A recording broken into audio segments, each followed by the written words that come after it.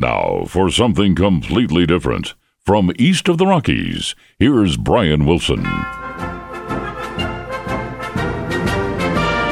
Ladies and gentlemen, boys and girls, and people of all sexes, especially those of you still trying to get used to saying King Chuck, here is something completely different. As midterm elections hurry closer, voting rights, voter suppression, and similar terms are going to be shouted like fire in a crowded theater, scaring the bejesus out of those who haven't figured out the lie.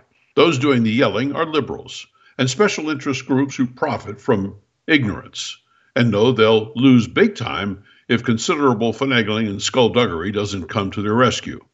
An honest and open election is a pariah to those who favor tyranny. Without a unilateral solution, voting irregularities, recounts, and stolen elections are going to continue to surface every election cycle, and citizens will pay the price in lost rights and trampled liberty. It is beyond obvious a photo ID is the simplest, most effective solution. The picture is irrefutable. In addition, a photo ID, which is usually a driver's license, is nearly ubiquitous. Even without one, many other forms of citizen IDs are available in every state. You just got to go get one. The very vocal opponents of voter ID invariably use the venerable racist charge to silence all others. Without fact, logic, or reason, they claim voter ID is the primary means of voter suppression, especially among blacks, who tend to support their liberal agenda.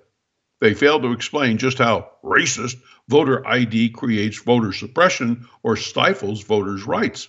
It's just racist. All in, all done, end of argument. Let's move on. Okay, let's run with that. Certainly, racism is something to be eradicated immediately, if not sooner.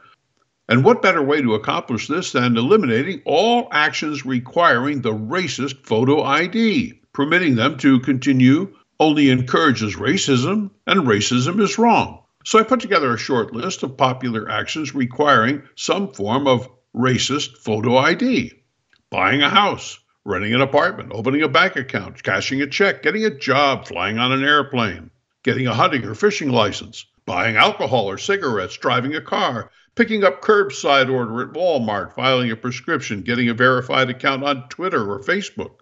These actions and others not listed require photo ID, and they must be changed, eliminated, or made illegal if we are to stamp out racism in our time. For every complicated problem, there's often a simple solution, which is why so many oppose it.